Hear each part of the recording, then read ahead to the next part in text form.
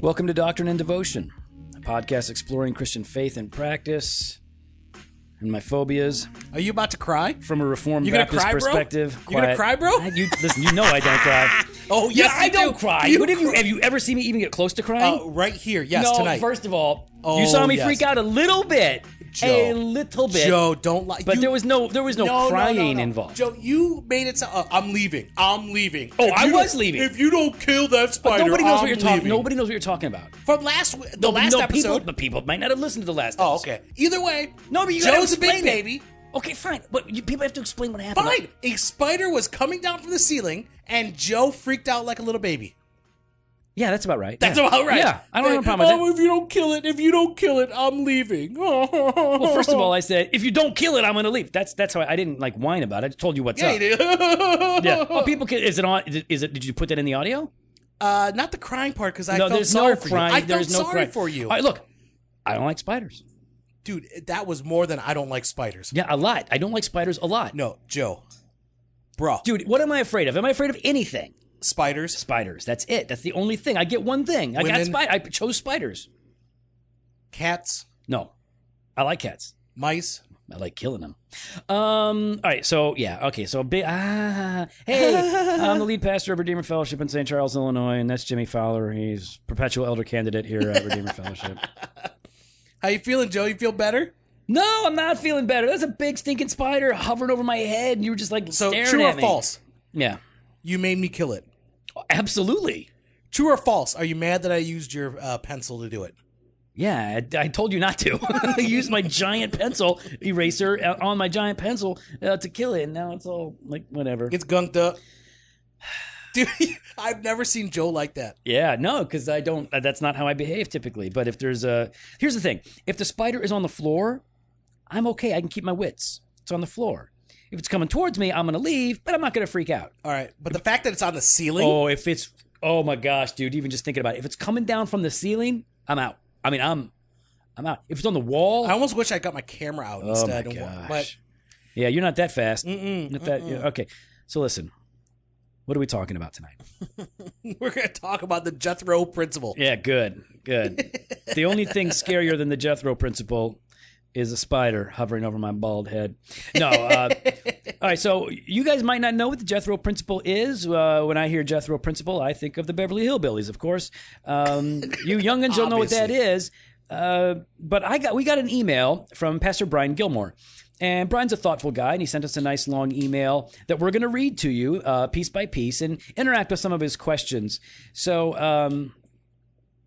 we're going to answer what this whole Jethro principle is, interact with that, and we're going to get into a number of good questions that Brian asked us as it relates to church growth. Okay? Sounds good. All right, here we go. Ready, go. Pastor Brian says, on your pastoral care episode, there was a hard number given out that you desire for your church plant not to grow past. That number was 500. Currently, you stated that you were running 250 or so.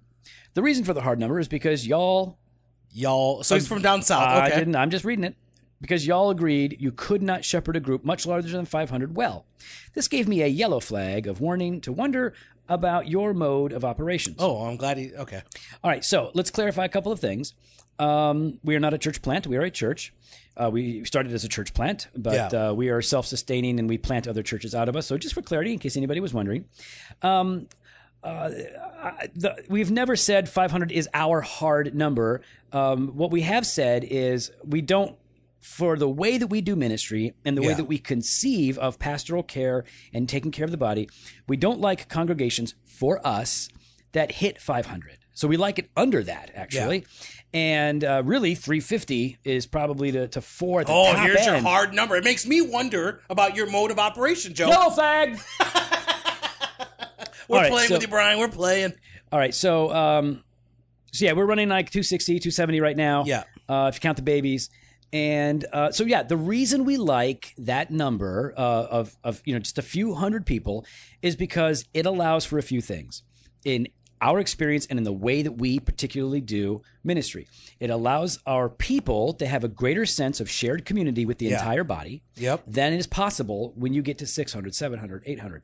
It also allows a group of pastors to know the people fairly well. Beyond a certain number, it's pretty difficult for the group of pastors to function together. You wind up having teams of pastors who operate in teams disconnected from one another, trying to take care of all of the people.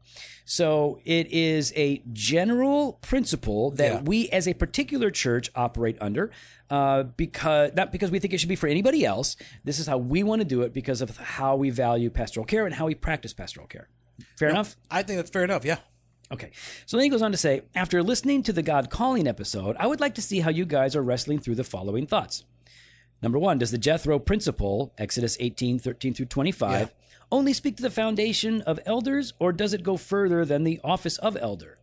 Do you see a model where the Jethro principle is reinforced by Jesus feeding the 5,000 in Mark 6:39? And then he has a clarification. Please know that I see the Jethro model as a description of operation, not so much as a prescription. I think our current leadership studies affirm the model, with the current suggested number for churches to hire new staff is around 150 to one ministerial staff. Okay, so a couple of things here. Does the Jethro principle only speak to the foundation of elders? I do not believe it speaks to the foundation of elders. The Jethro principle is fundamentally... it's about delegation. Yeah, and I think so. I just like the word delegation. Yeah, I don't want to call it the Jethro principle. Yeah, I would agree with that. I just don't like that kind of a thing. Called the Jethro principle. But what you see happening in that situation in Exodus is, in order to care for the people, you need to divide up the labor. That's the issue. So yeah, it's got to be shared leadership. Responsible delegation, shared leadership. Yeah. And so that is, I believe, a principle of elder rule and elder leading. Plurality? Yeah, you need a plurality of elders who function in parity with one another. We've talked about that before. So do I see a model where the Jethro principle is reinforced by Jesus feeding the 5,000 in Mark 6:39? No. Yeah, I don't see... Because how else is it going to get done? He's just delegating to his disciples what needs to happen. We're talking delegation. So that would be our response. That would be my response to that. Anything you want to add so far? No, I think we're on the same page. We're on the same page. So we've explained the Jethro principle in general, right? We've got this situation where Moses is from day and night. I mean, all day, morning. He busy. And he's hearing all the questions, concerns. He's making all the decisions. He's speaking into people's lives. He's going to suffer burnout. He's going to have that ministry burnout. And his father-in-law, Jethro, sees it's unhealthy. Now, he's a leadership expert, Jethro. Yes, leadership. He took an Andy Stanley class. Yeah, and Maxwell. And Maxwell. Yeah. And said, hey, man, you need to find some people that you can kind of delegate these things to and share this responsibility. Right. And only the big things, the big issues, big cases come to you. Right. Pyramid scheme. And you get a cut of every single... that's right. All right. So now the Jethro principle then is identifying a real and legitimate problem. Oh, yeah. But I do not believe it is specifically prescriptive. So we might be in agreement here with our brother Brian, Pastor Brian. And then he says this in his email. Basically, my curiosity has me wondering, do you set the hard numbers and then develop new church planters because the calling of God has you capped at 500? No. Again, hard numbers. We're not. First of all, we're not exploding with growth, so it's really not even an issue. No, we can't. We just can't maintain that growth. What I'm talking about is our space won't allow that kind of growth. But we haven't even run into the barrier yet. Where we can't have any more people in the building. We get close, but we're getting close. Oh yeah, Jimmy and I argue about this. We argue about it all the cares. time. All right. So, why the way we develop new church planters and send out church planters is based on who God gives us. So we don't put out word, we're looking for some new church planters. Church planters come in, and then we train them and send them out or anything like that. Because we have had inquiries of people that wanted to. We're like, well, hold on. No, we kind of do this from within. Right. Based on the needs of our people. And based on the giftedness of the people in the church that want to do that. Yep. So we actually don't bring people in for this. As God brings people to us who are a part of our church who feel called to ministry and called to plant, then we develop them, we train them, and we send them. And it doesn't matter what size we're at. We sent our first church planter out before we were 100. in size. Oh, that's right. Yeah. And then we send out another one, and then we sent out another one. And each time they go, we'd say, take as many of our people as you want. Well, as many as are willing to go. They can't just take people they want. Yeah. People have to want to go. And only like C grade, not A and B grade. No, the A and B stays with us. No. No top tithers. No, that's the A and B grade. Yeah, that's what we're talking about. We're all about the money. No, we tell, and like Tom. So when Tom was our most recent church planter, he went out, and the people that he took with him that wanted to go with him, I don't want to talk about it. They're awesome Christians. They're hardcore, like sold out. Come on, Tom. Godly people. Quit taking good people. So, anywho. So that's how we do it. So it's very much like God provides. Yeah. We develop them and we send them out and we do our thing. So I hope that makes sense in terms of how we do stuff. And then Pastor Brian asked another question. He said, "Are your CGs, that's our community groups, are they open or closed groups? Do you challenge your community groups to multiply or start new groups? What are the job descriptions of the community group leaders? How many leaders in a community group team? Please know that I'm aware of the testimonies y'all have given about your CGs doing ministry. Already as pastoral care. Please know." Okay, so he's turned a statement into a question. He turned a statement into a question. Hey, Brian, man, proofread your stuff. Okay, so then maybe you need to define what pastoral care is. We certainly do and have. So when we talk about our community groups, Jimmy, are they open or closed? They're open. That's right. So who can go to a community group? Anybody can go. So we're not telling who gets to go where, and why is that? Because we base our community groups off of, and I know Pastor Pat has already shared this. This is Pastor Pat's area. This is his role. That's his role. He knows his role. He knows his role is so it's based on a lot of it's geographical, right? Like what's the area? So we have them spread out. We have multiple cities around us. Exactly. So what meets in your city? If that day works for you, or that time works for you, or maybe there's another group where there's maybe a stronger connection, because of youth and children and you know what I mean, or women's ministry, men's ministry, whatever it is.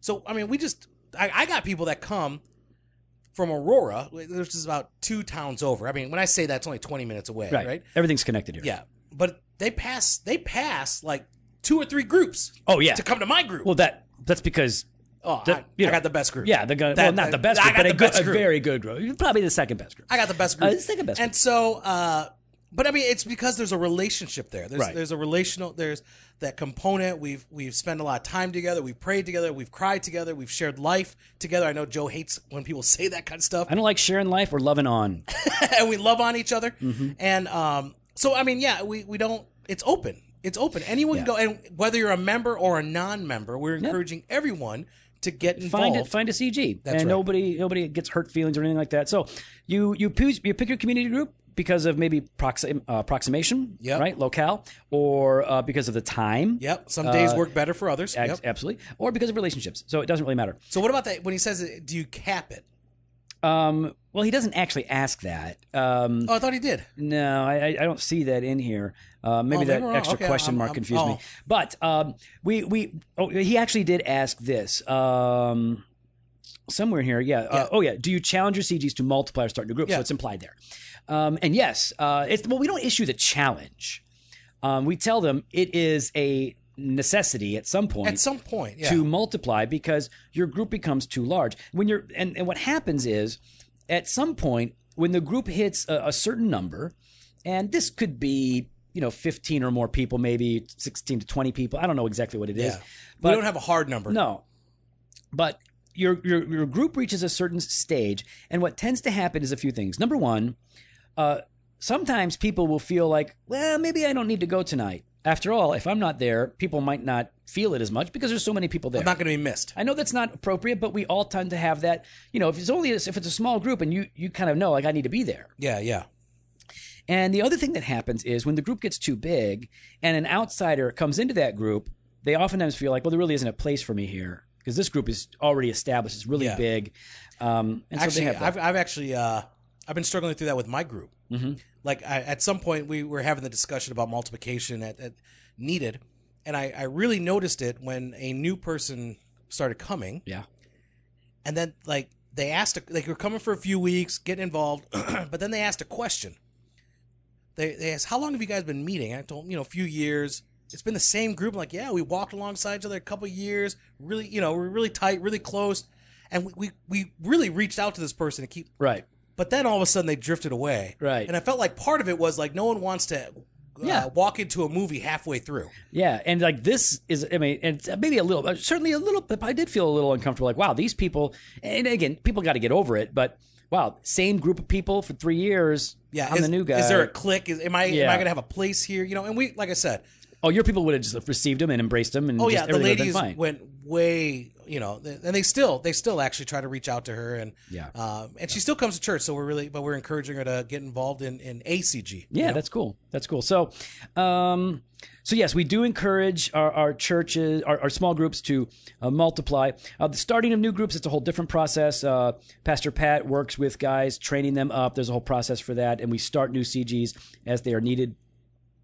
What are the job descriptions of CG leaders? That's rather a lengthy sort of a thing, but our CG leaders are it's not a biblical office, but it is a position that we establish, a leadership position that we establish, a teaching position. Yeah, where they are. These are men that will teach in accordance with our doctrinal statement, and they are mentored and coached and overseen by Pastor Pat and the elders. Yep. They facilitate the discussion. They are looking for new leaders to be raised up and trained within their small groups.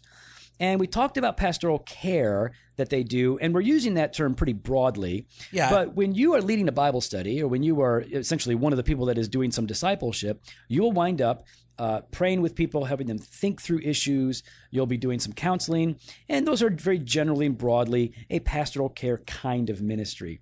So if we're asking what is pastoral care, we can get very specific and say, well, pastoral care is the active investment of the elders into the lives of the people that is driven by the ministry of the word. All right, and I just made that up, but I think that's fairly accurate. So now we're saying pastoral care in a more broad, generic sense when we say this is applying to our community group leaders. And the reality is community group leader might very well become an elder. Like a CG leader is good training ground for larger responsibilities in ministry. Yeah. Let's see. Have you maybe you need to, okay, I think we did all that. Yeah, but I think, so it continues on. Brian says, there are so many thoughts going on in my head. Not sure this is making sense, but basically, I want to challenge you in your growth model. Oh, here we go. Here's what he says. You don't challenge God's anointed son. The mantle has been given to us. The mantle is intact. It is in charge. It's here. It's present. If God has deemed it appropriate for you to expand past 500, are you able to see how that can be organized in a healthy fashion? Of course, is the answer. Of course. Yeah. Listen, if we've had that conversation. Yeah, if God causes explosive, fast growth, it will probably kill me, so there'll be a new lead pastor here anyways. B, yes, you have to adapt. Yeah. So we're going to follow God with what he does. But our growth is small. Listen, we are a Reformed Baptist church that's heavy on doctrine, that really encourages people to be very close and transparent with one another in friendships. And we have a pretty janky, dumpy building that's not very attractive. So we don't put on a big show with lights. Praise and all you, that God, stuff. for this building. So here's the thing: we don't get a ton of we're not super attractional. Let me just put it that way. No. But yes, if God starts to blow us up, of course we will. We'll lean into it. We absolutely will lean into it. Now, but here's the thing: are you able to see how that can be organized in a healthy fashion? I would say that there are pros and cons to small churches and large churches, and the cons that come with the larger churches that are hitting 1,000 and more are cons that you oftentimes don't experience in the smaller churches. We have different pros and cons. And I prefer the cons of the smaller churches to the cons of the bigger churches. Yeah. So, but yeah, we'll roll with whatever God wants to do. All right. And then he asked another question. Hold on, but can you see it organized in a healthy fashion, I guess? And, I feel like that's almost like a loaded question. Yeah, it's a load, all right. No, dude, we're totally kidding. We're busting on you because we like you. It's like we bust on each other. Yeah, I think you can organize a large church in a healthy fashion. Yes. I do tend to believe that smaller churches have the potential to be healthier than larger churches. Maybe that's not fair, and I could be totally wrong, but I do tend to think that way, just being honest. All right, so then he has another question. Is your cap on growth because of government regulations on how big a church can be in square footage? No. No. That never crossed our mind. Weird question. Do you identify more with Dr. Mark Dever and that you should not have more than one worship service? Yeah, I kind of like McD on that one. Yeah. Here's the thing. In some senses, we would prefer to have one service where all of the people in our church are gathered together in one gathering, singing with one voice, hearing the word preached as one, sharing in the Lord's Supper. We want to be one people. And when you start to have multiple services, the one people dynamic does start to suffer. Yeah. So ideally, yes, but it's often impractical, and we are there. We have a small worship space, which seats about 150, and we have 260, 270 people every Sunday. Yeah. So we got two services. Yeah. And possibly we might have to go to 3. We are not going to 3. At some point. point. We are not going to 3. Joe, we are not. If God has deemed it appropriate. Okay, first of all, don't speak blasphemy. If God deems it appropriate, are you able to see how we can be organized in 3 services in a healthy fashion? I'll tell you right now. I'll tell you what. Mark Dever says 3 services is the unholy trinity. You never go to 3. McD says that? Oh yeah, all the time. I don't think I've ever seen it. That doesn't sound like him. He says, I do know within your Acts 29 network that there are churches larger than 500 that can give you a model to work with. Yes, we know that. We're very familiar with them. I'm very good friends with pastors of large churches. We've read extensively on church growth, on church management, on church planting. I've got a BA from Moody Bible Institute and an MDiv from Southern Seminary, so we have to read a lot of that stuff. And it's been good because it's given me a broad exposure to a lot of different ideas and systems that I may not always agree with. I also know that with Acts 29, they assigned Alexander Strock's book on biblical eldership to help their guys with their ecclesiology. So I have that as a common ground for discussion. Absolutely. Great book. Yep, been reading Strock since before A29 existed. Love it. Discuss. Yeah. What do you give me the look for? No. Give me the look. I'm not giving you the look. All right. So then he says, just food for thought to wrestle through. Oh, wait. Yep. Is that everything? All right. Just food for thought to wrestle through. Please know I am on the team. Which team is that? The Jofo. Is it the A team? The B team? Or is it Team Jofo? Team Jofo. It's Team Jofo. He's cheering us on. Thank you for the podcast and the banter. I am praying for Jim Fofo to finally finish his last paper to be a full-fledged elder. Thanks, brother. If y'all are ever in the Dallas-Fort Worth area again, let me know. I can treat you to dinner sometime. Tell you what, brother. You send us some Krispy Kremes. You send us a box of Krispy Kremes to 1125 Oak Street, St. Charles, Illinois, 60174, care of Jofo. Yes, we will. I'll send you something. Oh, I like it. Did I say Krispy Kreme? Yeah. God forgive me. Yeah, I hate Krispy Kreme. I'm surprised you said that. I hate Shipley's donuts. Yeah, well, I'm like, all right. Well, Shipley's donuts. I'm not going to call them Krispy Kreme are the worst donuts ever. Shipley's donuts. Oh my goodness. I totally ruined everything. Sorry about that, Brian. Hey, like our church, you ruin everything. I ruin everything, man. I ruined the Jethro principle. Like our church growth. I ruined the regulative principle. I ruined all the principles. Hey, listen, seriously, we do appreciate that. We appreciate the pushback and it makes us talk through these things and think about them. So absolutely. We know that we could be wrong in some of our ideas and some of our thoughts. And we're probably not, but it's possible, and it's possible that Jesus is going to come back in 2 seconds. But just like that didn't happen. We're probably not wrong. But we do appreciate that. And listen, we are a young church, Brian. We're a young church, 10 years old. We're still figuring things out as a church. Mm-hmm. Like you can have all the study in the world. You can read books and do all this stuff. But it's the active years in ministry. I've been a pastor for 19 years, but I've really only been a part of a church that's growing and really vibrant and healthy for the past 10. Yeah. So we got a lot of growing and a lot of growing up to do. So we appreciate you and your email. Love to hear your thoughts. You can follow us on Instagram and Twitter at Doc and Devo or on Facebook /Doctrine and Devotion. You can head on the website, doctrinedevotion.com. There you can contact us. You can sign up for our email blast. You can hit the store and sign up for the 2018 Doctrine and Devotion Conference on the Spirit and the Church. Speaking about that conference, Joe, we've got a guarantee. We've got a money-back guarantee.